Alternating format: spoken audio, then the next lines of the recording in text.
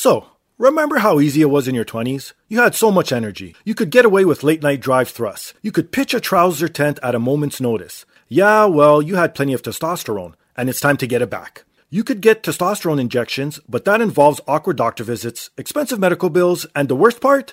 Once you opt for artificial testosterone, you will suppress your body's ability to naturally produce it even more. Wait, isn't that the problem in the first place? Before considering the pharmaceutical option, there are ways you can naturally raise your testosterone, and one of the easiest ways is by using the Legacy Test Stack from Legacy Sports Nutrition. Test X9 has 9 key ingredients clinically proven to support natural testosterone production, and T-Assist is designed to supercharge T-boosting effects with added anti-estrogen compounds. Nick Aldis, founder of Legacy Sports Nutrition, has been blown away by the feedback that customers have sent in after using the Ultimate Test Stack. Guys are feeling stronger in the gym, have more energy. Guys in their late 30s have reported getting morning wood for the first time in years. And one even reported becoming a father after 4 years of trying. No matter what you do, if you're a guy, having optimum testosterone levels is the key to looking, feeling, and performing better. Try the Ultimate Test Stack today. Go to LegacySupps.com. That is LEGACYSUPPS.com and use promo code THEPODCAST in all capitals DAPODCAST for 10% off your entire order.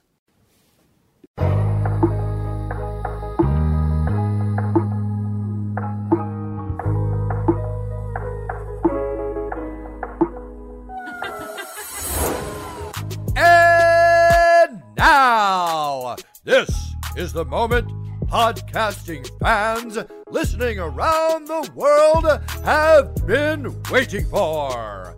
Coming to you, not so live from a listening device of your choice.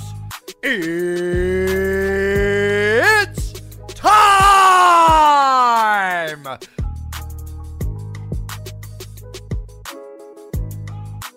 Podcasting out of this corner, a mixed martial talker, holding no professional record. He stands at 6 feet 1 1/2 inches tall, weighing in at whatever he feels like. Hailing out of Toronto, Ontario, Canada, presenting the sometimes angry, always funny, self-proclaimed podcasting champion of the world, Steve Fingerstyles. So, welcome to another rendition of the podcast. I am here once again, always again, and brought to you by First Row Collectibles. If you're into nerd culture, if you're into sports memorabilia, if you're into wrestling memorabilia, please visit firstrow.ca. Use promo code THEPODCAST20. You'll get 20% off. They ship worldwide. They got everything from comic books to signed sports memorabilia to wrestling memorabilia, signed wrestling figures, signed old WWF magazines, and all that sort of stuff there. Like I said, they update daily, so please visit them at firstrow.ca.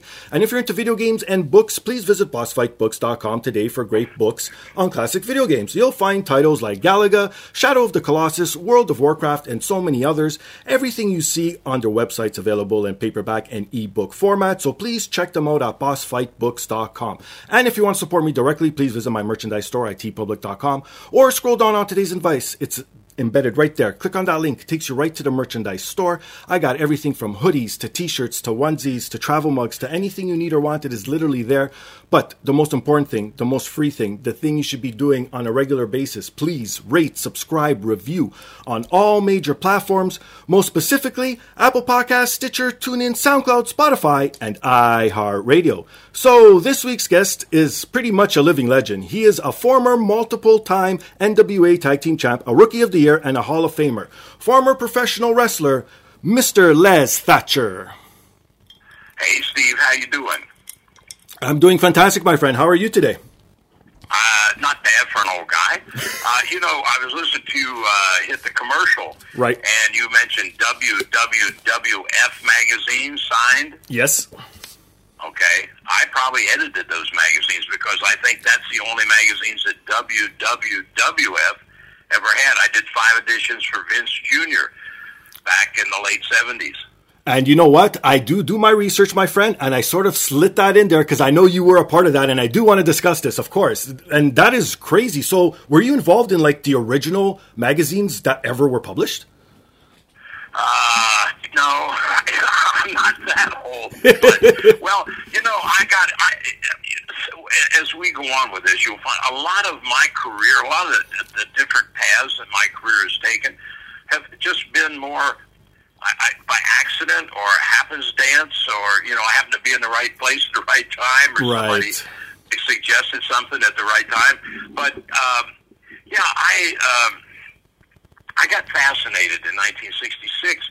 The first time I wrestled in Georgia, at watching Leo Garibaldi, the booker and one of my mentors, probably one of the greatest bookers ever in my 61 years plus. Okay. Anyway, but he used to do the Atlanta program, and I've watched him put that together, and it was just, I don't know, kind of fascinated me, Uh-huh.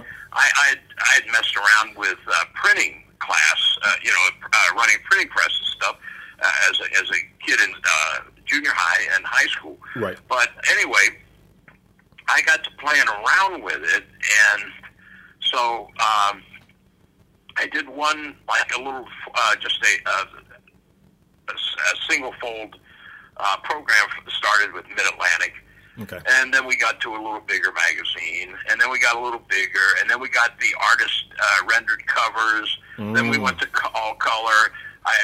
And the covers have never been, the ones I did for Vince, the ones I did for Mid-Atlantic, we did one issue for NWA in 1970, the middle of the 70s, 75. Okay. Those are the only art-rendered wrestling magazine covers I've ever seen in my life. There may be 1,000 more, but I've never laid eyes on them. But there's an artist in Charlotte at Cal Bayer Studios that did the covers for all those things for me. But anyway, I was doing the Crockett magazines, and then Jimmy came back from the NWA meeting and said, "Hey, let's, we got a little project." I said, "What's that?" He said, "You're doing a magazine for the entire Alliance." Yeah, that's a little project. Why not? Right? Yeah, right. Anyway, it's unique if you ever see one page for each promotion that was in that Actual Wrestling Alliance at that point in time. And Terry Funk was a world champion then, and he is on the cover and the centerfold. That's something that we started too with the Crockett magazines, was a featured centerfold. Like with Steamboat, we had him at the beach holding the surfboard. With Wahoo, he was on a horse, with a headdress and the whole thing. So they were, there's a theme for it. So anyway, those magazines got around, and I don't know, must have been 77, 78, I guess. George Napolitano, who was a dear friend and is a Brooklynite, and has been a great photographer and a writer for wrestling magazines. My God, going back into the 70s. Right. Had contacted me, and he and Vince Jr. sat down, talked about that, and he said, "We want to do a magazine." Mm-hmm. And so George shot the photographs, put the content together, packaged it all up, sent it to me in Charlotte. And so we started doing WWF Action. Wow. And my artist, it's the same concept as the Mid-Atlantic magazine. Okay. With the theme cover. And they're rare. I don't know what the collectibles place their charges. Mm-hmm. I get $100 a copy for those. Yeah, that sounds about right. Yeah. Yeah. And the Funk, because that was only one and done. Mm-hmm. The NWA, I'll take $1.50 for those. $1.50, I shouldn't say $1.50. Somebody else sent me $1.50. But yeah, and it's amazing. How those things they're historical. I guess a lot of people value. The first time I saw, we sold it. I think we sold the Mid-Atlantic magazines at $2 a pop back in the 70s. Okay. But anyway, the first time I saw these things on a merchandise table would have been at the first Charlotte Fan Fest, which would have been about 15 years ago, I'm thinking, or something like that. Okay. And I stopped and I pulled up short. They were selling that magazine for $50 a shot. Right. And Jackie Crockett, one of the Crockett family that that I had worked with there, and he had walked up, and I said, "Look at this." He said, "Yeah, I know." I said, the crazy thing is, the first thing that crossed my mind is, back then, a couple times, Jimmy Jr., Jim Crockett Jr., who was in charge at the time, might have walked into the lounge and said, Jackie, you and Les, we're just taking a break. Listen, while you're on, would you go out in the warehouse and find some of those out-of-date magazines and get, so we got more room, get rid of. Sure. I thought, Jesus, I wish I'd have carried a couple cases of magazines home with me. Right. At those prices, right? No kidding. But yeah, so that's how that all came about. And I did some writing for Wrestling Review, for Wrestling News. I trade it out sometimes. Right. With the magazines. So, but yeah, that's been a big part of my life too, in this stupid business of ours. Yeah, no kidding. It's true. And even the other thing, I was not aware of this, that you helped produce the first ever wrestling T-shirt. Is this right? The first wrestling T-shirt was actually my brainstorm. Oh, wow. And a drug-induced, no, I'm teasing. Oh, okay, I was going to say, this is going to get good. No, T-shirts, realize I'll be 81 years old the 28th of this month, so right. When I'm talking here, I lived this. This is not something I read about. Exactly. When I was a kid, it was a T-shirt. It was a white one. Mm-hmm. And that was it. Wow. With nothing written on it, right? Exactly, yeah. And, of course, T-shirts started to get to be the fad in the 60s, and but there was nothing in wrestling. And then around 70, 71, I thought, this is crazy, Of course, kayfabe was in vogue, thank God. Yeah. And so it would have had to have been just baby faces, but then that would have been great, too. So I came up, I presented the idea to a couple different promoters. Mm-hmm. We sell wrestling. And at the time, like the magazine thing that we did, in the 70s, that was unique and actually before, ahead of its time, mm-hmm. Because promoters promoted wrestling, Exactly. Back then, merchandise was basically, there was a place called Mass Photo Print, I think it was in Houston, or one of the Texas cities anyway. You could buy 100 glossy 8x10s for $10. Wow. Right? And that was our merchandise. Yeah, You carry those around, you sell them for $1 a piece, mm-hmm. And so that was promoters, not a T-shirt. Wow, nobody. So anyway, in early 72, mm-hmm. sitting down with Jack and Jerry Briscoe, and Jerry and I both were living in Charlotte. Jack was obviously traveling, and he was in town, and we were sitting down having a couple beers and just talking in general, not about anything in particular. Right. And I brought up my frustration about the T-shirt thing. And he said, what are you talking about? And I said, well, I've come up with this idea. I think it'll work. And I suggested to a couple promoters, and they're not interested. Well, so I laid it out. And Jack said, well, why don't we do it?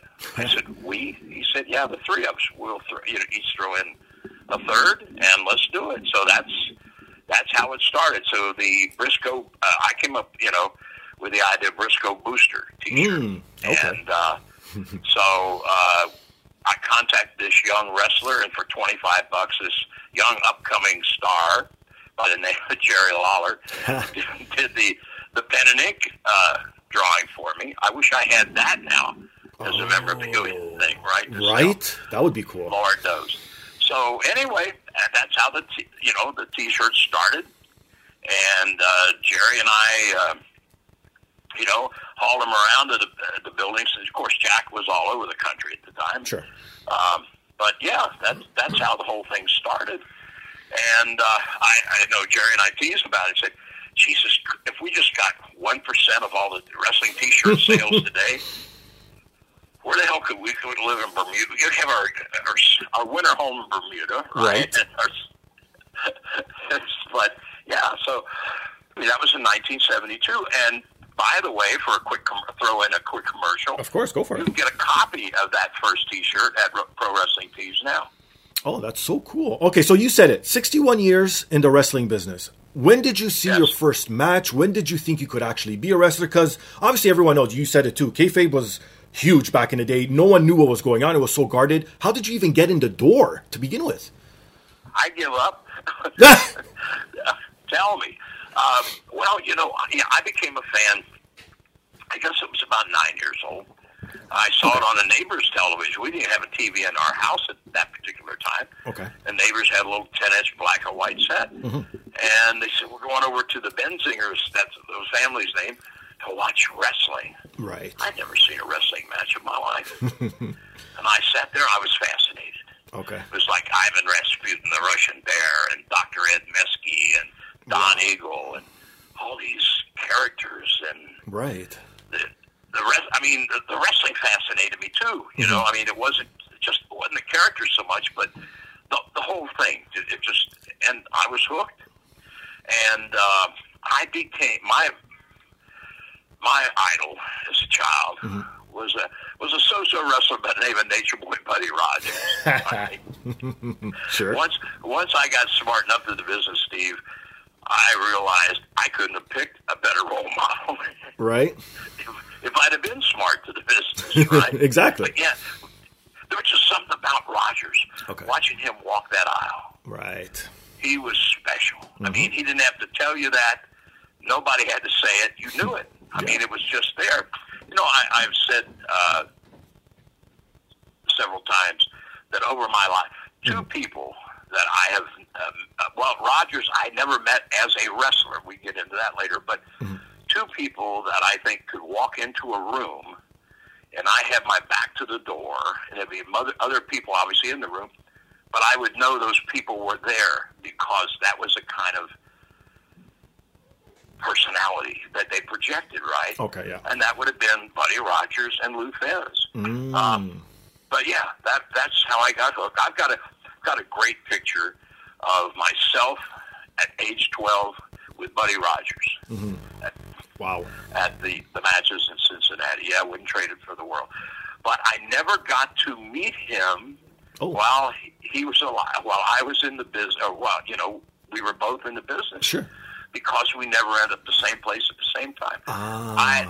If there is something in 61 years I think I've missed, I would have loved to have worked with Buddy Rogers and never had the opportunity. Oh, wow. That's cool.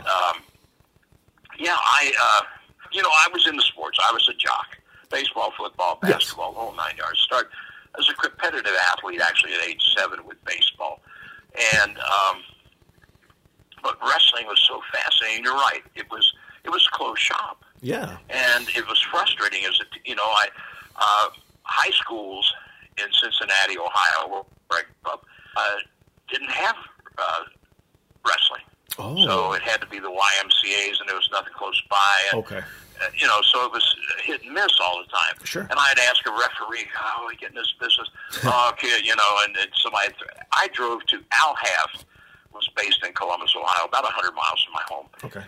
And that was one of the biggest wrestling promotions in the 50s and 60s. And probably every major star that you saw on national television was through that office at one point in time. Okay. And so at age 18, a buddy of mine rode with me, and we drove up to Al Haft's office. And the guy was the booker, and I didn't know what the hell a booker was at the time, but he was, to me, a star wrestler, Frankie Talbert. Right. Came out and talked to me, and I was probably 175, 80 pounds at the time. Okay. And you need to be bigger, kid, get some more experience, and the song and dance. Sure. And I thought, oh Jesus, another wall, another rejection sort of. And I'm thinking, okay, how do I do this? And then in 1959. Wrestling Review magazine did a story on Tony Santos, a little promotion, or I shouldn't say a little promotion, he promoted all over New England, based in Boston, and the story was about Tony Santos offers an opportunity to young athletes interested in professional wrestling. So it was the first ever pro wrestling school. Oh, wow, look at that. Yeah, and you could train there. Okay. If you could get to Boston. For 6 months for $300. Oh, shit. Yeah. That's steep back then. And so anyway, that was, I sat down, I wrote them a letter, and asked a lot of questions. Of course. And somebody's listening to this and wrote him a letter. Yes, there was no internet. And long-distance phone calls cost so much a minute, and on. Anyway, Right. I sent him a letter, and he sent me back a trifold, which I still have today, by the way. Oh, wow. One of my, about the school and, be a big TV star, see the world, the whole 9 yards. So I got on a Greyhound bus in Cincinnati in February of 1960. Okay.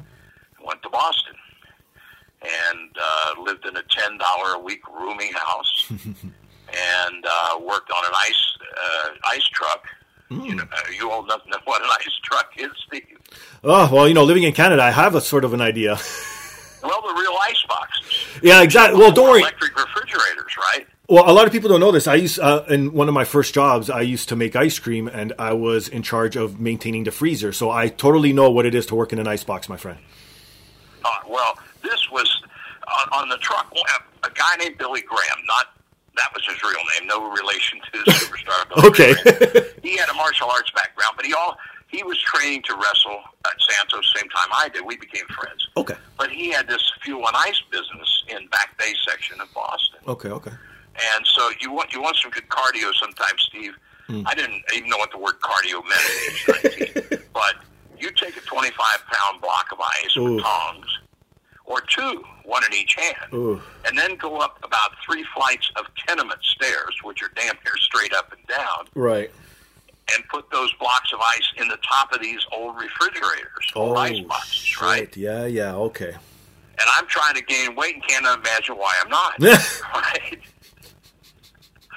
So, That's funny. So anyway, I worked for Billy. Yeah. And so we trained, and I had my first match July the 4th, 1960, in Blue Hills, Maine. I worked twice. Worked the preliminary. There was 4 of us on the card. Okay. I worked the opening match against Cowboy Ronnie Hill.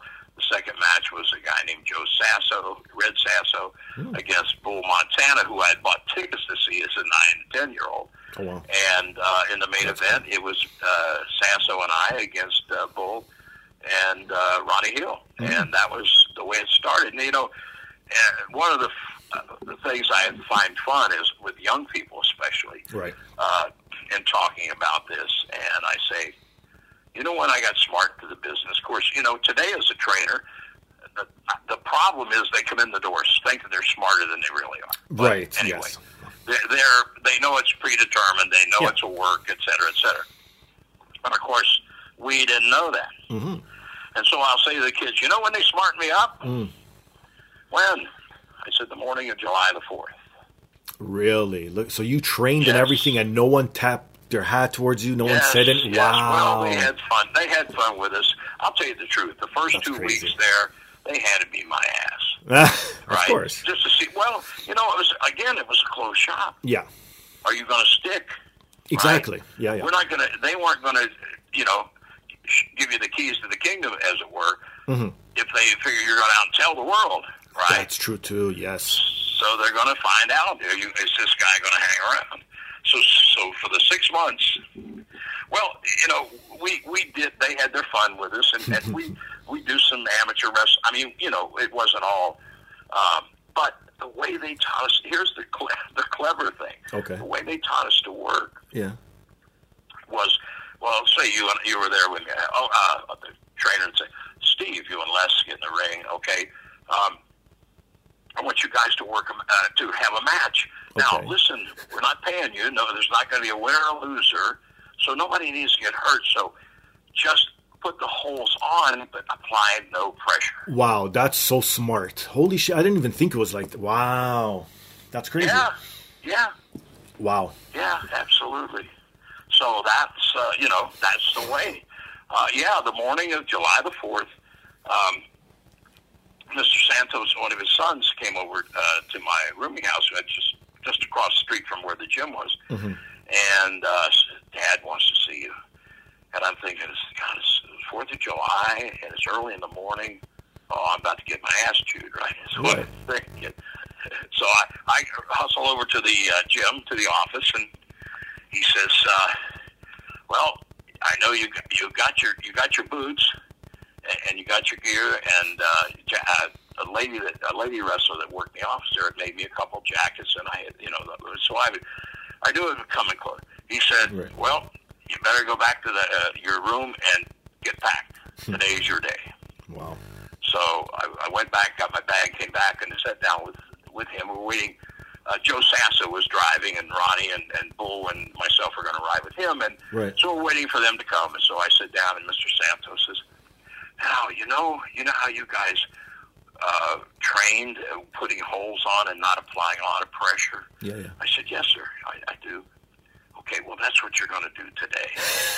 It wasn't like this is the way it's going to be the rest of your life." Right. Gotcha. Okay. But this, we want to make it easy on you today.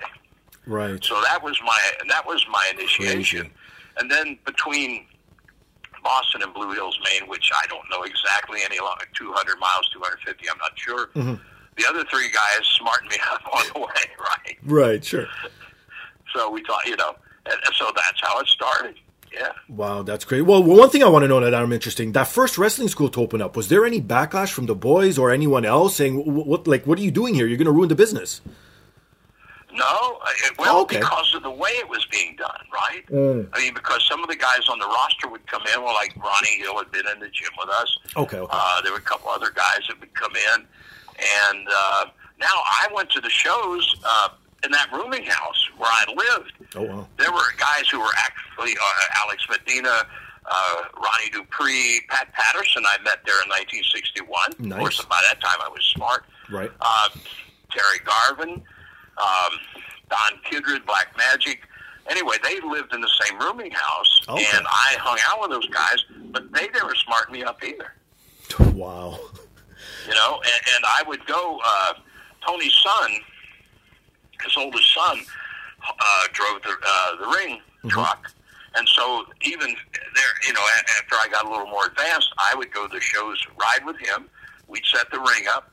We'd get in and train and practice and roll around, and then get a shower, get dressed, go eat, come back, watch the show, take the ring down, go back to Boston. Wow. And, so that was, but no, it was crazy. No, the guys knew if I walked, like when I was helping with the ring, if I had to walk in the dressing room or something, they just clammed up, right? I mean, didn't stop talking completely, but Yeah. kayfabe. Exactly. And that was the way it was, yeah. So that was how it all started. Wow, that is super crazy, and it's crazy to hear the lengths you and other people before you went to keep kayfabe, man. It goes to show I don't know if obviously in today's world you couldn't do it because of social media and everything and how people are, so it would be hard. But did you ever think that kayfabe would ever be broken in your career? No, I didn't. Oh, wow. And I had no problem abiding by Sure. keeping kayfabe. Yeah, of course. It was never a problem for me. Out of that, I want to say too, out of the Santos school, Dusty Rhodes trained there. Of course, Wow. it was 9 years after me. Right. Crazy Luke Graham, he broke in. He trained there. He had his first match November of '61. Actually, it was the day before I got married. Oh, wow. And beautiful Bob Harmon, who was the original Beautiful Bobby and worked for WWF, Right. he learned the business there as well. Wow. And it was. I look back at it and think, well, can we go back and do that again? It was. Of course, I would be a lot younger, and that's really why I want to go back. That makes sense. But yeah, it was. But it was. It was a simple time, Of course. but a great time. Yeah. And the wrestlers that were around me that were active, that lived in the same rooming house, those guys have been in the business 5, 6, 7, 8 years or longer. And they were cool, and once I got started, we traveled together and everything was good. But yeah, like I say, I work with, I've got a poster right here on the wall in my den, Mount Park Pavilion, Wednesday, August the 9th, 1961. That's in Holyoke, Massachusetts. The main event is Gorgeous George Bell, who is a Montreal boy. He's one of your people. There you go. Yeah, he was from Montreal. Right. And with his valet against Jesse James, the East Coast champion, and Pat Patterson wrestled Les Milady. Oh. Milady is my real last name. Okay, gotcha. And, so that's the first time I worked with Pat, and it was in 1961. Wow. That's cool. Well, there's a few things I do want to know, though, obviously. The one thing, dealing with the audience back in the day, dealing with crowds, dealing with fans, because obviously the fans thought that it was all real and everything. You have any crazy, fan-related stories you could share today? Oh, wow. Where I'm living now in Knoxville, Tennessee, this area, excuse me, or the southeastern United States. Sure. I mean, fans wanting to come in the ring was not uncommon. Oh, okay. And or real heat, right?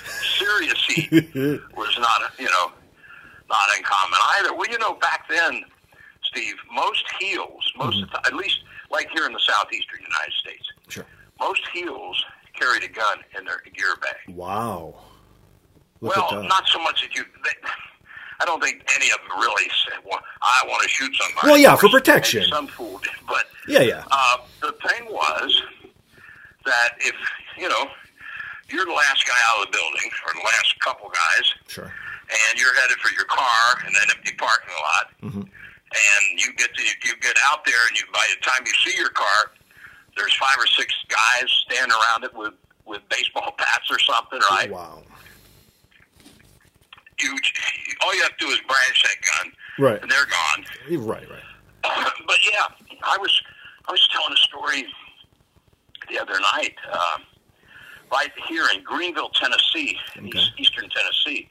One of the best heels I ever had the opportunity to work with was a product of this part of the country, and he drew a lot of money in the Knoxville area for years.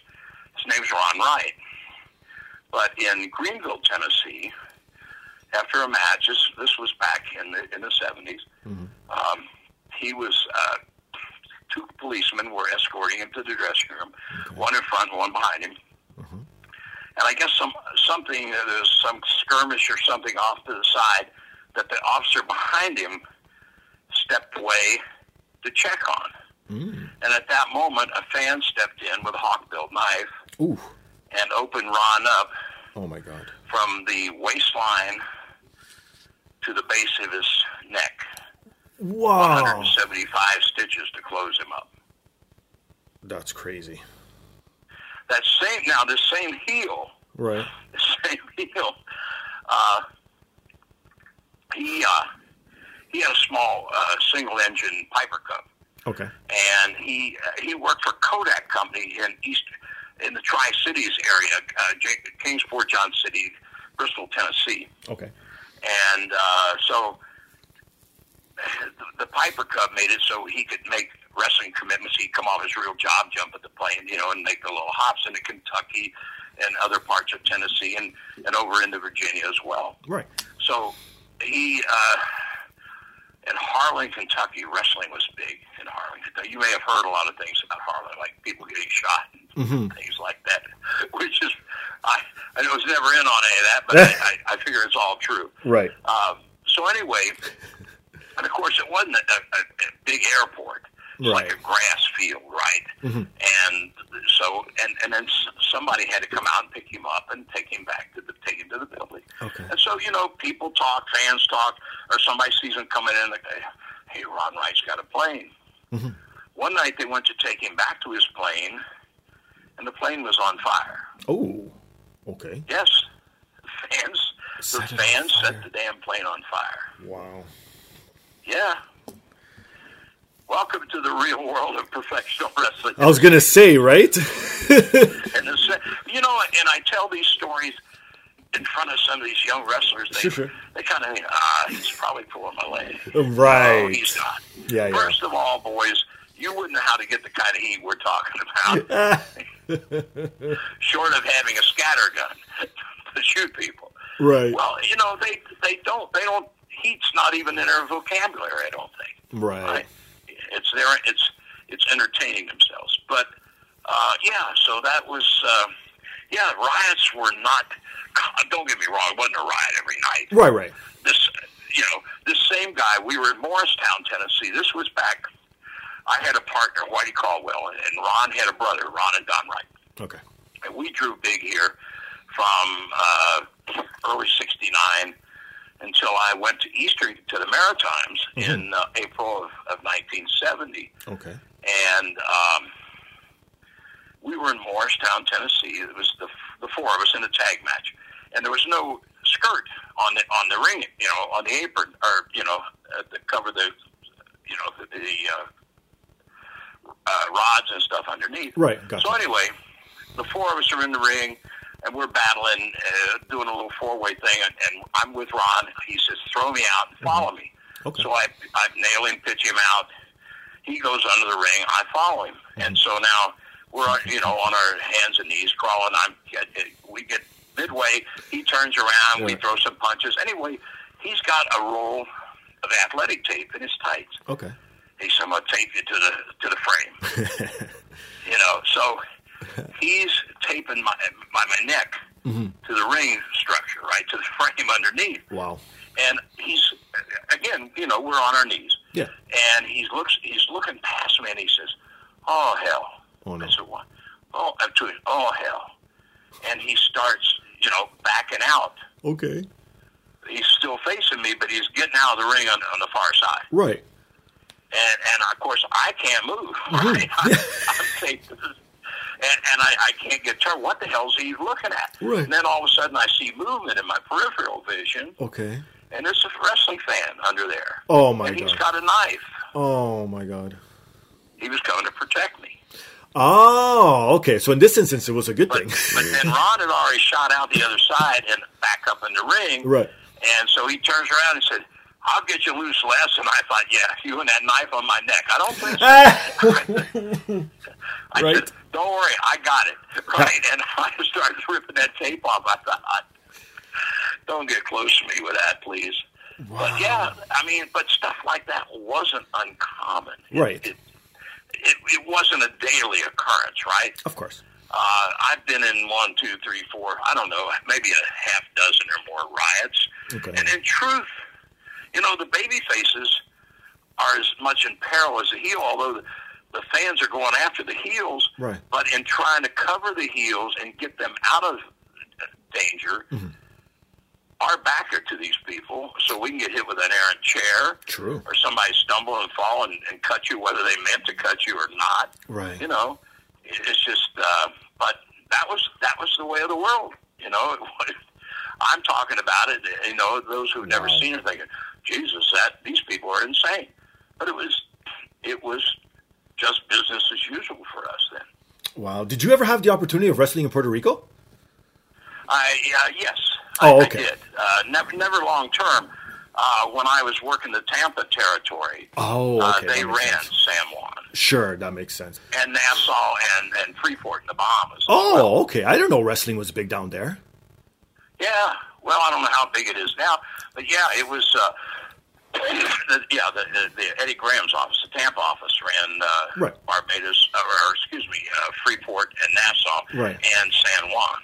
Oh, and then I was over in San Juan later when Carlos Colon was running it as a territory. Right. But what I went over for, he was running Barbados and Trinidad, which are English-speaking countries. Of course. And so he'd fly me in for a couple of days, and I would. They had this other TV station down at the other end of the island. I go down there with one of his people and do English opens and voiceovers the matches. Ah, gotcha. So I spent time over. Oh, that's pretty cool. Yeah, because I've had a lot of wrestlers on too that have their own Puerto Rican stories, and it sounds exactly like your stories, but these were like only 10 years ago. So Puerto Rico is still a little bit behind. Well, the first time we were, I don't know if it was called Roberto Clemente Stadium at the time, but the big stadium in San Juan. The first time I was ever there, we were wrestling out in the ballpark. Right. And of course, we had to go back to the dressing room through one of the dugouts. Oh, yeah, makes sense. So nobody's in the ring's not up or nothing. We're in the stadium, and so we dropped our bags and we walk outside. I forget who I was with, one of the guys who had been there before. So we go out and look around, this and that. And so we get back to within, I don't know, 10 yards of the dugout steps. Okay. And he said, now, tonight, when you get here, don't walk. From here into that dugout, run. Why? Because you're a gringo. And because they throw balloons with urine in them. Yep. Or so cover your head and run. Yep. So, and I was a baby face. Go figure. Exactly, right? Gringo baby. Well, another thing I want to touch on quickly too, because you have had like pretty much a different career after wrestling, which I want to touch on as well. But the promos back in the day, obviously everything was off the cuff. You guys didn't do anything. But was there anyone who ever tried to bring up, hey, maybe we should do written promos to make it easier on us? Someone may have, but I couldn't tell you who that someone would be. It never crossed my mind. Okay. To me, that's one of the things that today I would change if I had $1 trillion and was going to buy AEW or WWE or one of these big companies. Right.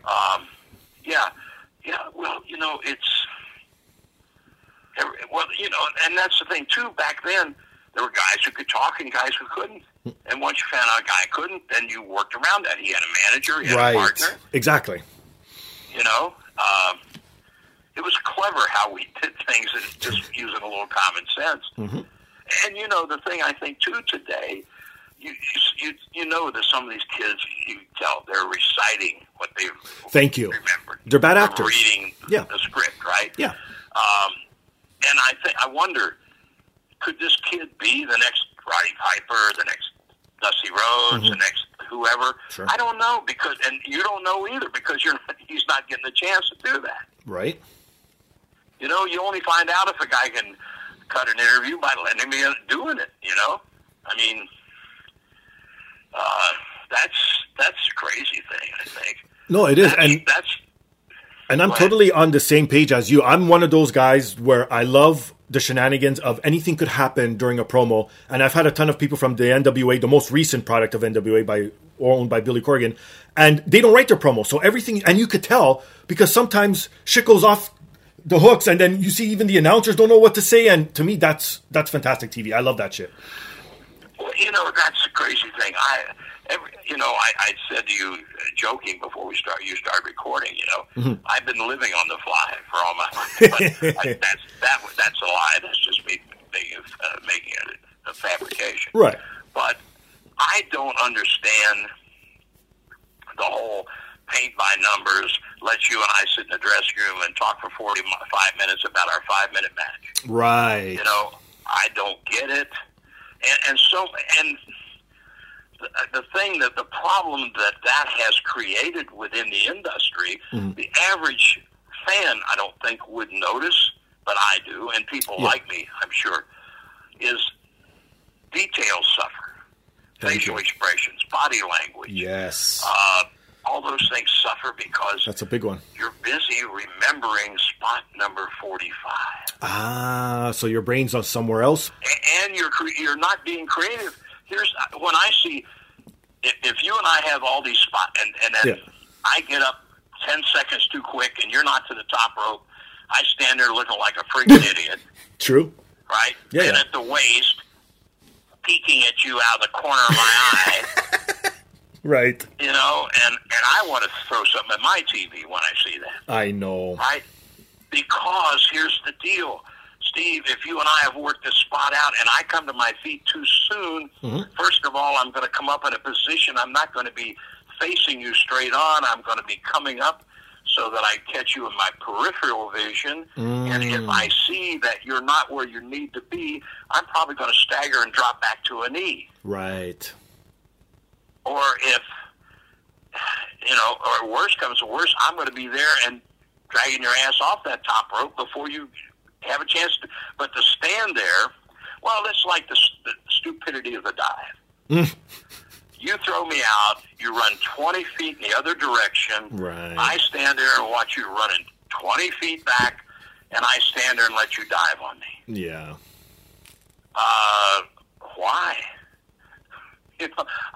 When I run training class, I said, you put me in the corner. Right. You go to that far corner, and I'm 80 years old.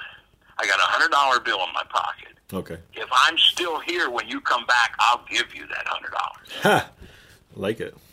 Unless you have knocked me out and hung me in that corner or tied me in that corner, why the hell am I there? You shot me in one buckle or you hit me with one forearm. I'm waiting there, Steve, because we laid it all out in the back. You're I right. can't move. Right? Yeah, I see what you're saying. It's crazy. Improv wrestling, professional wrestling, is best served with improv. Well, I think so. And you know what? Like, I don't want to sit here and just shit on all the flippy guys too, because I do enjoy it on occasion. But like everything, I don't want it to be the norm. Like there's a place to do stuff. And to me, like I agree. I totally agree. It throws you out of the context of the match when someone runs 20 feet and then jumps and then someone's out there with their hands open catching them. To me, I think the outside spot should be either like some sort of slingshot onto the floor where someone's already lying down. Something like that where it looks sort of still believable, right? Yeah, well, I can't explain. I don't know if this will come across right in just you and I talking about Sure. it without me being in a ring and trying to show these kids. I know, right? Say I shoot you I've got you blocked in the corner. Okay. And let's say now I'm grabbing the middle rope with one hand on each side of you, and Yeah. I'm driving shoulders into your midsection, right? Okay. Yeah. 1, 2. As I start to straighten up, I'm saying, move on the next one. Now, as I say that, I'm going to turn to my right, fire out away from you probably 2-3 steps, not 20 feet. Right. And then I'm going to come right back around to my right and come like I'm drive that shoulder through you. Mm-hmm. You sidestep me. I hit that buckle. Bam! I straighten up, sell it, turn back, and as I turn back to my right, I see you look, and I'm pissed now. I come throw that big left hand, you hook it for an arm drag, take me over, and we've got a spot. Exactly. Thank you. Yep. And look how simple it is in theory. But you moved, but it was the element of surprise. Thank you. If you move and I'm 20 feet away, of course you moved. Yeah. And why wouldn't you move? Because then you're an idiot. There? Exactly. Right? That is so true. My God. Yeah. It's those little things, like how everyone says. But And, you know what it's become, though, too? It's monkey see, monkey do. well, and that's the other. And again, these kids, all they care about, like we talked about before coming on there too, is the hits. It's the numbers. It's the social media presence. That's all anyone cares about. But and that's fine because I want to read it. Somebody gave me 4 stars. Well, Did I give you 4 stars ever take a bump? No. Okay, then pay no attention to the damn. well, 4 there you go. stars. And I sort of go on that thinking as well. But who am I to say stuff like that has to come from a professional wrestler like yourself? But yeah, it's just weird how the easy stuff is all lost. And I get it. You want to get your name out there. That's fantastic. But then once you get noticed, what are you bringing to the table? Because it's great to walk in through the door. But then if you have one match and you fizzle out, what was it all for? Well, the promotional wise, they've all got 3 different initials. Yeah, right? true. Ring of Honor, Impact, AEW, WWF, Yeah. WWE, excuse me. Right. But, you know what? In essence, and they would all hate me for saying this, but I'm going to say it, they're all the same. What's the difference? Now, I see some great wrestling on AEW because Dragon's there and Bobby Fish now. Right. And, and they're giving me some real wrestling. Sure. It's not bad comedy and fly, spot. To me, Steve, watching some of these kids, it's basically public masturbation. They're entertaining themselves. Right? I see where you're coming from. Yeah. They don't know the people are there. Yeah. Right? It's crazy, but I know with independents that you see some promise with, you want to try and you say, what the hell are you doing? What do you mean? Well, when I say listen to the people, I don't mean clap your friggin' hands and ask them to get behind you. Okay. Because first of all, if you're a baby face and work for me, you don't clap your hands, and I'll tell you not to. Oh. Because that's if you as a baby face are doing the job that a baby face is supposed to do in this match, then the people are already with you. You don't have to ask them. Right. Yep. If you're a heel, the same thing. They're already against you. You don't have to turn around and say, that fat bitch in the front row. That's not heat. That's just stupidity. Yeah. Right? Of course. It's the interaction between you as a heel, me as a babyface, that should create the stir in the audience. Right. When I see a babyface start stomping his foot and clapping his hands, and the people clap, you know what? Why? Because they're going. When you stop clapping, they're going to stop too. That is true. Right? You can also suck your thumb, and some of them will probably suck their thumb too. Right? It's true.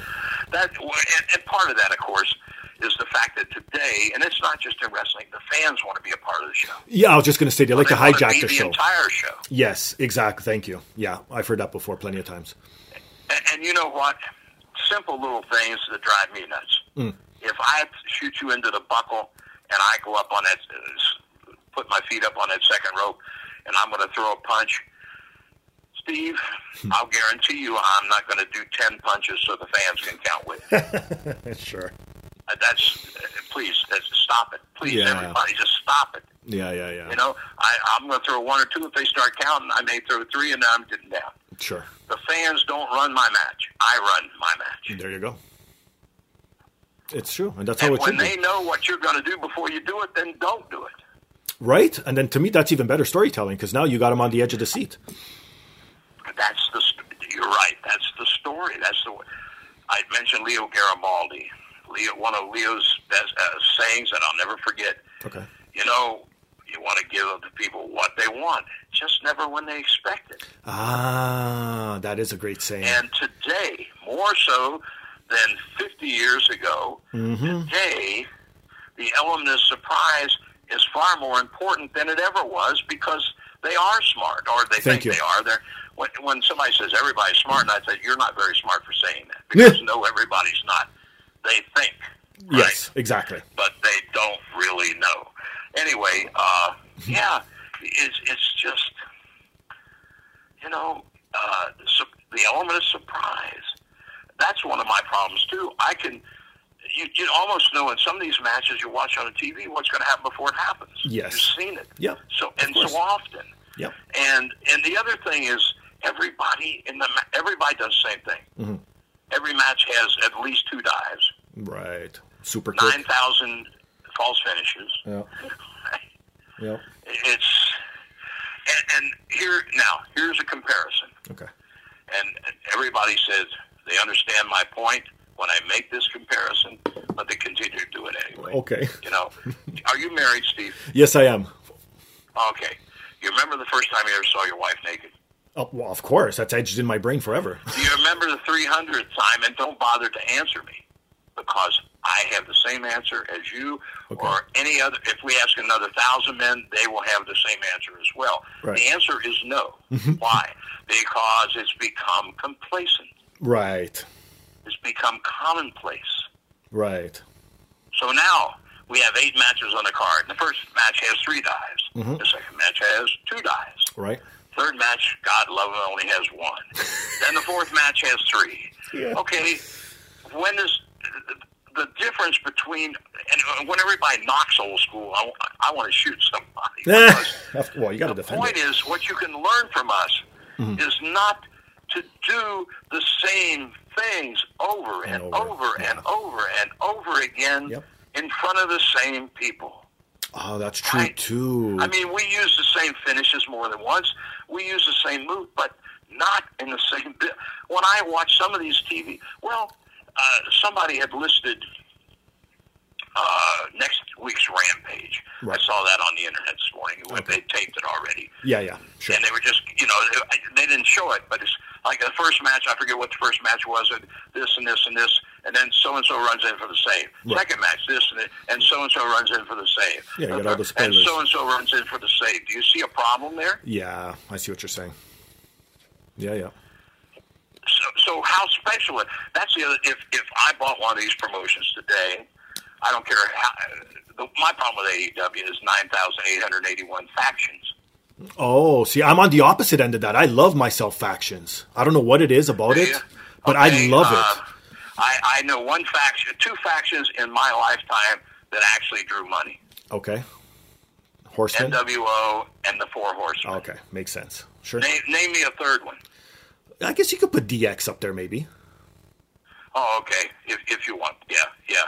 But I see what you're saying, though. Yes, they were more an entertainment group opposed to a kick-ass group. Right. I mean, they were great workers too, but right.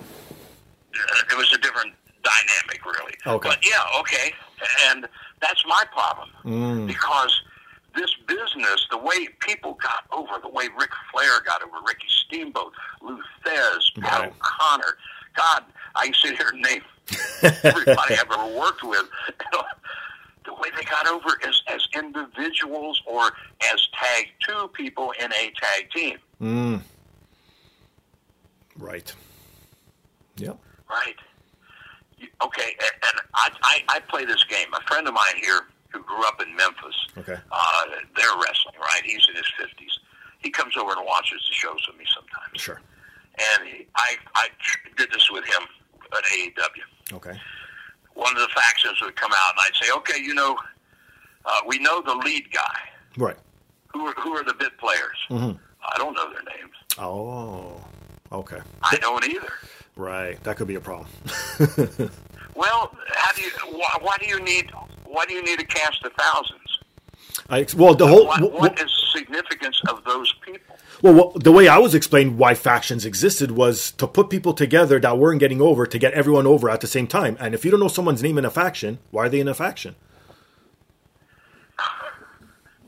Well, if somebody can't get themselves over, you're not going to get them over in a crowd. That is true too, I guess. You see, I know it is. I've been to that dance. Of course, you would know best. And see, there's the difference too. I'm saying I did. Right. I'm not saying I heard, I think, I read, or I was told. Yes, exactly. And realize this, too. I was talking to a young man here the other night at a dinner that I attended. Mm-hmm. And he was telling me, he mentioned Bryan Danielson and Omega's match. Right, okay. And I said, yeah, and he said, I said, no, Omega is not that great. Oh. What do you mean? Okay. What do you mean? I said, well, he's not. He's good, but he has to be elevated. He doesn't elevate. I see what you're saying. Okay. He has never had a match in AEW that matched what he did with Okada or Tanahashi in New Japan.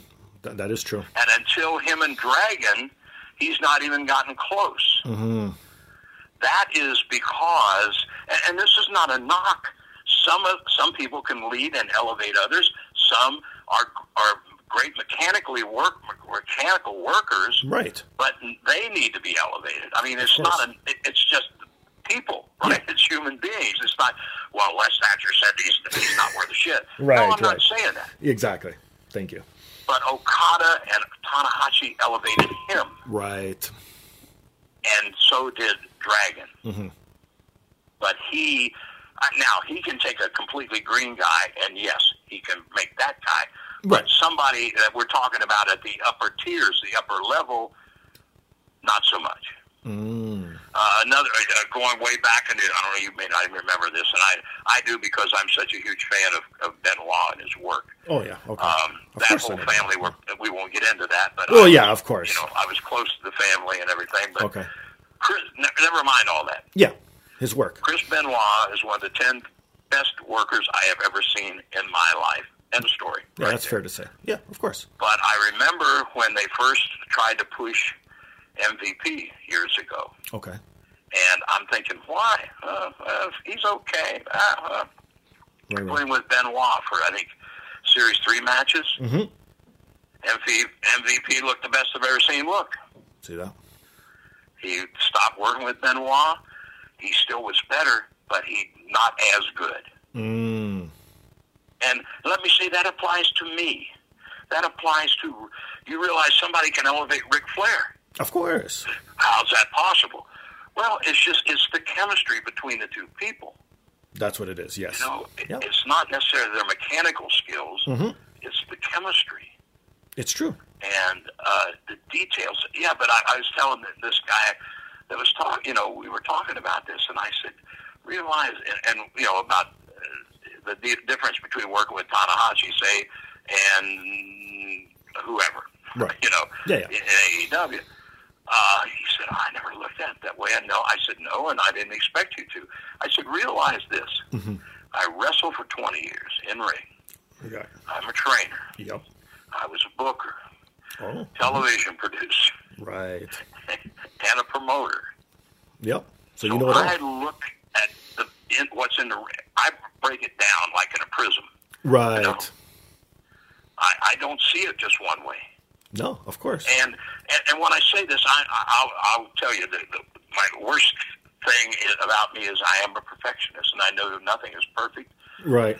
And but I can you and I can sit down and watch a Steamboat Flair match, mm-hmm. and I'll point out places where it could be better. And I'll have no idea what you're talking about as a fan. Steamboat and Flair will point that out to you as well. Of course. The great,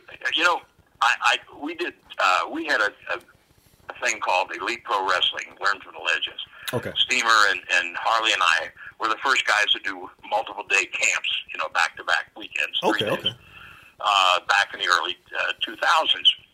And one of the things we always told the kids is between the three of us, we're not sure how many thousands of matches we've ever had. Wow. We have yet to have our best, meaning that we're never satisfied. Exactly. Right? And that's how it should be. The great workers that I know never are. Right. And it shows. And the problem today is, everything is so quick. It has to be so fast. Yeah. Oh, well, I went to wrestling training for 12 weeks. Okay, and what are you telling me there? Wow. Go for another 12, and maybe 12 more after that. I don't know. To me, I could never do. When I had my school, yeah, it was you paid me to train with me for 6 months, and I did 4 sessions a week. Okay. And if you were going to work for me, your ass better be in that ring 3 of those 4 sessions, because that's the other difference between our generation and the current. Right. There were many, many great workers in the 60s and 70s. Yes. There are today some great acrobats, mm-hmm. great athletes, but damn few great workers. No, and because they're in such a hurry. I know. I know. And again, it comes back to they don't pay attention to the details.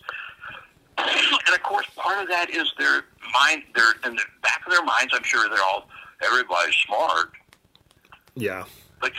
But okay, here's another parallel. Okay. Try this, sure. Steve. Go for it. Okay, everybody's smart. They all know it's a work. Oh, okay. Guess what? When I was 9 years old, I knew Roy Rogers wasn't really killing those bad cowboys. Yeah, exactly. Right? Yeah. But he drew me in anyway. Mm-hmm. And at age 80, I also know that dramatic television shows I'm hooked on aren't real. Exactly. But what I am hooked on is excellent acting, mm-hmm. excellent writing, excellent execution, and leaving me wanting something. Thank you. Yeah, that's a big one. The base, and here, I'm all about analogies and comparisons. I'll drive you nuts. We may be here till Monday. Who knows? Anyway, well, let's look at the movie industry. Right. The movie that won Best Dramatic Film this year, I don't know because I don't follow it that closely. Yeah, I'm the same way. My point is this: the movie that won Best Dramatic Film in 2021 and the movie that won Best Dramatic Film in 1950 have a lot in common. Okay. Now, what they have different: verbiage, of course, technology, costuming. But the one thing they have in common and will never change are the sound fundamentals and basics that make a great dramatic film. Right. It's true. And the sound basics and fundamentals that make a great wrestling match in 1960, you stupid asshole, are the same as that should be the same today. Exactly. My It should question, still apply. and not only my question, I speak of, publicly, not like my dear friend Jimmy Cornette, although I wish I had the balls to talk the way he does. I would love to. But that's, nobody looks at it that way, right? Yeah. It's all a show. It's true. Yeah, you got to take a little bit of the old and incorporate it with the new. You can't have it just one way or the other. I think it has to be a mesh of both. Well, and another thing, this nonsense about, I say, all your matches are short. Well, wrestling fans don't have an attention span. I said, really? Wow, I didn't know that. What do you mean? I said, well, I talked to one the other day that watched the movie. Okay. It was 2 hours long. They watched the whole movie. Right. You see. Why, you think? Because it was good. I don't know. Let me tell you why. Because it was quality acting, quality writing, quality cinematography, quality everything. Mm-hmm. And they took, a movie that I use to young kids is Scarface. I don't know if you've seen it or not. That's my favorite movie of all. I'm looking at a poster of it right now in my studio. And you've watched it 9,000 times, right? I could recite it word for word pretty much, yes. Thank you. All right, but what I tell the kids, you watch that movie. Yes, okay, a good wrestling match is like, now, Scarface, they started as a child in the streets, and they took 2 hours to get you to that big gun battle in the mansion. Thank you. They didn't give you the gun battle at the opening of the friggin' show and go backwards to his childhood. Right. They built a foundation under the story to carry it up. There you go. Yep. And that's and you watched it for 2 hours. How can you do that? You're a wrestling fan. See, to me, it's all frivolous nonsense. Right. Because I'm lazy. I don't want to work hard. I don't want to train in the weight room every 5 days a week or whatever. I don't want to practice in the ring. Why? I took a 12-week course and I wrestle once a month. I may be the next Ric Flair. Right. Sure. Checks in the mail. I won't come in your mouth. How's that?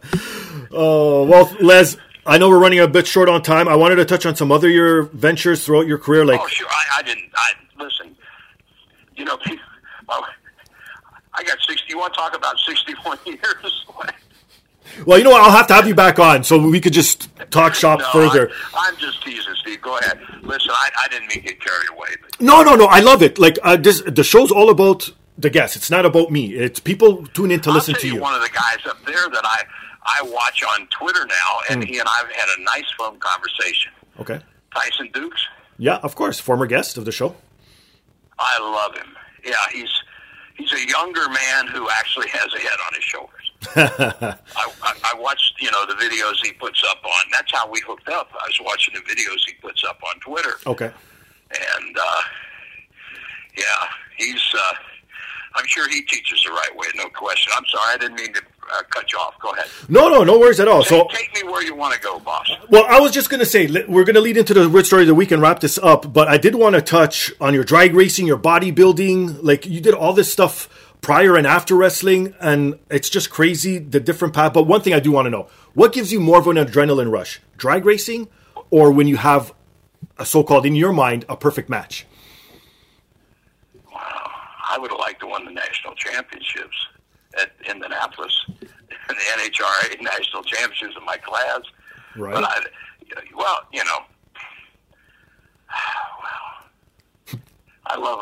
them. The crazy thing is, I was still driving race cars up until 6 years into my wrestling career. Oh, really? Okay. So I was trying to balance both. Okay. What I was doing, it was a family thing. My dad, my mom were involved, and anyway, I would get home.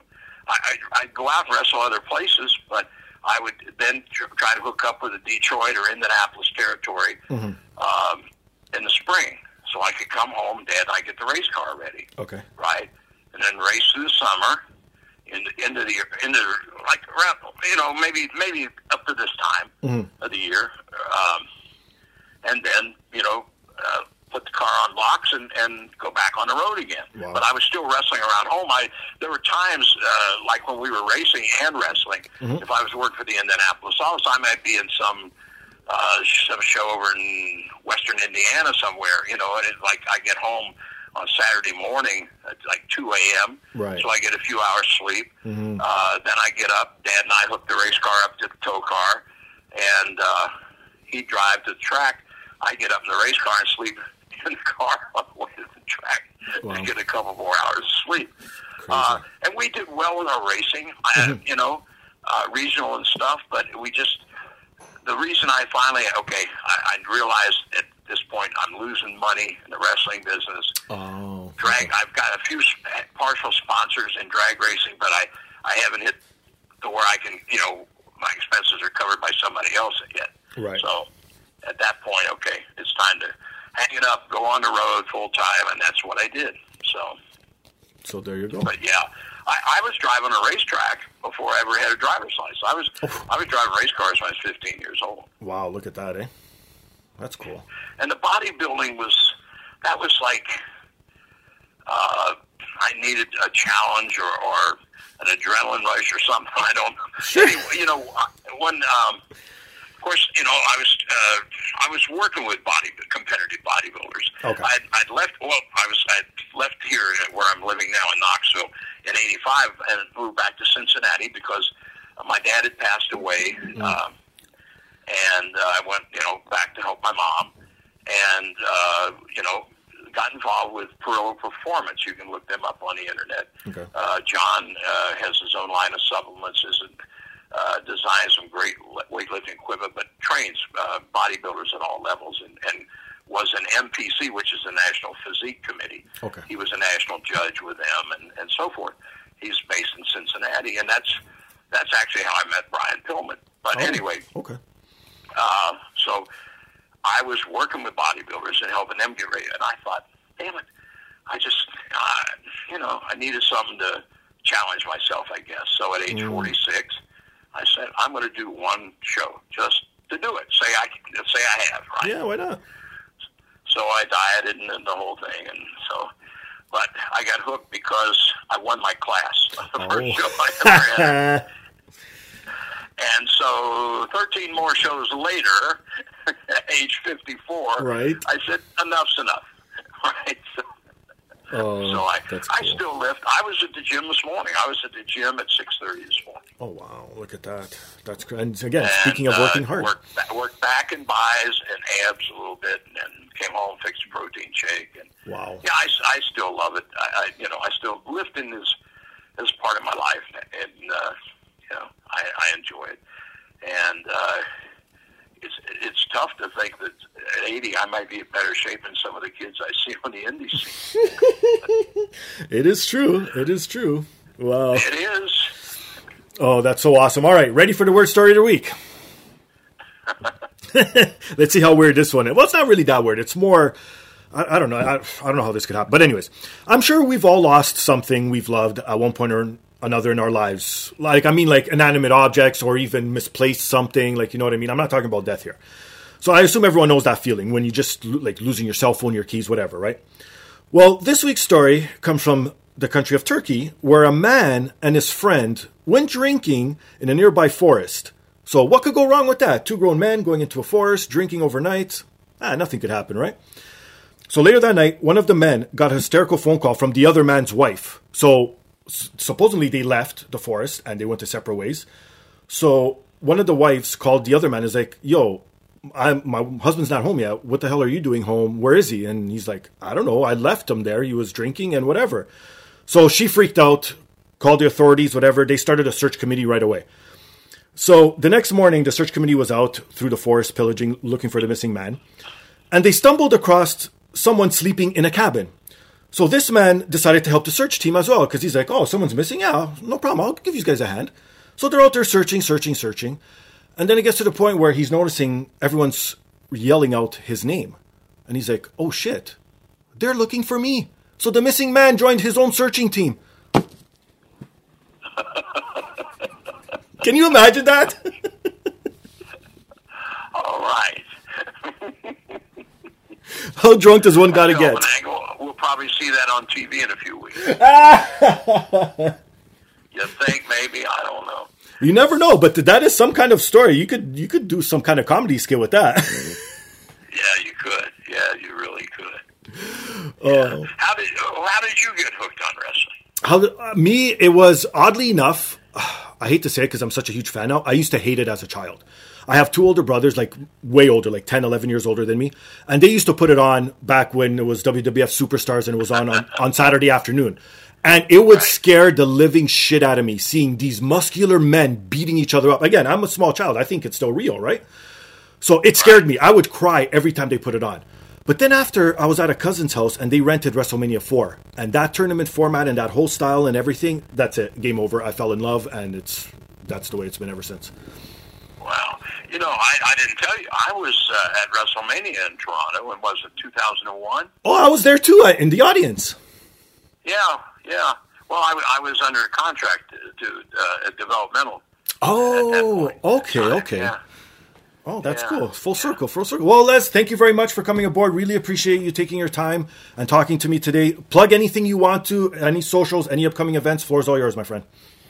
Well, you know, I'm helping Ron Fuller has a YouTube channel called Southeastern Rewind. It's mostly about old Southeastern shows, USA, Continental tapes that he, you know, his promotions, right? Mm-hmm. And I helped him build the promotion here, Southeastern, in '74. And Ron and I've been friends for 50 years. Anyway, it's on YouTube, and I'm involved in that now. And I'm still available for training sessions. I can do one-day seminars, prefer weekend camps, honestly, because the trainees get more out of it. You know, we can cover everything and cover more things.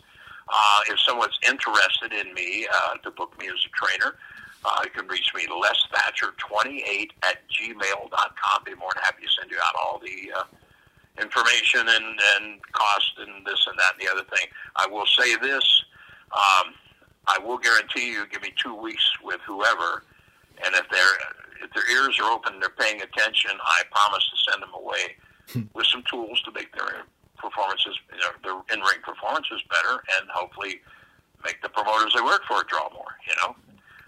Exactly. So I am available for that. You know, we put out, I mentioned Brian Pillman, Joe Dombrowski and I, who just signed with MLW, put out the Brian Pillman anthology, the 20th anniversary when Brian passed away. Right. I ran 4 Brian Pillman memorial shows. Spit it out, Les. 98, 99, 2000, 2001. Okay. Cincinnati. And that disc, it's a 4-disc set, 15 hours of content. Wow. It's available at pillmanshow.com and at joe-dombrowski.com as well. It's a 4-disc set, 15 hours, like I said, and all kinds of extras and stuff on there. The cool thing about these shows, if you weren't there, you haven't seen them. Right. And as they continue to build, this was the only place in the world that you could see ECW, WCW, and WWF talent all under the same roof on the same night. Crazy. And I'm proud that, that they allowed me to do that. Well, and one of the things that we found out as we were putting this together, that the first ever singles match between John Cena and Randy Orton was at the last Pillman show in 2001. Wow. That was the first time. And neither one of them had ever been on the main roster at that point. Right. See that? Yeah, they were an OVW at the time. Yes, exactly. Wow. So anyway, that's cool. That's available out there as well. Nice. And Ron Fuller and I do a rewind review covering the old tapes that air on the YouTube channel. You know, we're breaking it down, talking about some of the behind the scenes stuff and this and that and the other thing. But I've enjoyed it. We need 3 or 4 more hours, don't we? Not right? now. No, not. Well, like I said, doors always open, my friend. I will definitely have you back, for sure. Oh, we'll do it again. Yeah, for sure. For sure. For sure. And for myself, you can find me on Instagram and Twitter under Finger Styles. You can follow the podcast on Twitter, the podcast DAP. Email us your thoughts, suggestions, comments. Podcast. I like that. Duh. Well, it's a riff on my last name. I could tell. Well, no, here's the thing, though. It's a sort of a riff on my last name. I don't really use my last name in public, but it starts in D. It starts as DA. So I was like, duh. So I'm like, instead of just being THE, why not the podcast? So there you go. And yeah, you can find me on all the socials. Email us your thoughts, suggestions, comments, anything you want to get off your chest at the podcast dap@gmail.com. And I don't know how far spread, because podcast, they'll probably hear you in Timbuktu somewhere. But of course. What Fuller and I did this past Wednesday, we're doing the second one, the 24th of November, the day before, Wednesday before Thanksgiving. Okay. At Calhoun's on the river here near the University of Tennessee, Nayland State. It's right down on the Tennessee River. There you go. It's a beautiful restaurant. Anyways, we call it Dinner with a Stud. Oh, and Ron nice. does, the Studcast, his podcast. Right. And so we did the first one this past Wednesday night. It's a 2-hour event. Live podcast for an hour, and then we had Dr. Tom with us. And the second hour, the three of us open for Q&A session. We have door prizes. There you go. And you get your meal. It's Calhoun's is known in this region for their barbecue. Oh, and nice. it's a barbecue buffet, baked beans, coleslaw, rolls, drink, and there's a cash bar if you want alcohol. Right. We give door prizes and that sort of thing. So I'm not sure where our guests are going to be, but we're doing the second one, the 24th, Wednesday, the 24th of November, the day before Thanksgiving, here in Knoxville at Calhoun's. If anyone listening is interested, they can go to tnstud.com and click on the icon that says Stud Store, and you can make your reservations there. It's only $30. Plus, we give everybody that attends an autographed picture of Ron and an autographed picture of myself. And plus your meal and a chance to win a door prize. So $30 is not a big offering at all. So yeah, no, that is a steal. So please check that out, and please check out my sponsors. Rewind to the top of the show, support them, because if it helps them out, it helps me out, and all that fun stuff. Rate, subscribe, review. Everyone knows the deal. So once again, Les, thank you very much. It's been a pleasure. It's been an honor, and yes, we will definitely do this again, my friend. Stephen, thank you so much for having me. I've really had fun, and I hope I haven't driven you nuts with it.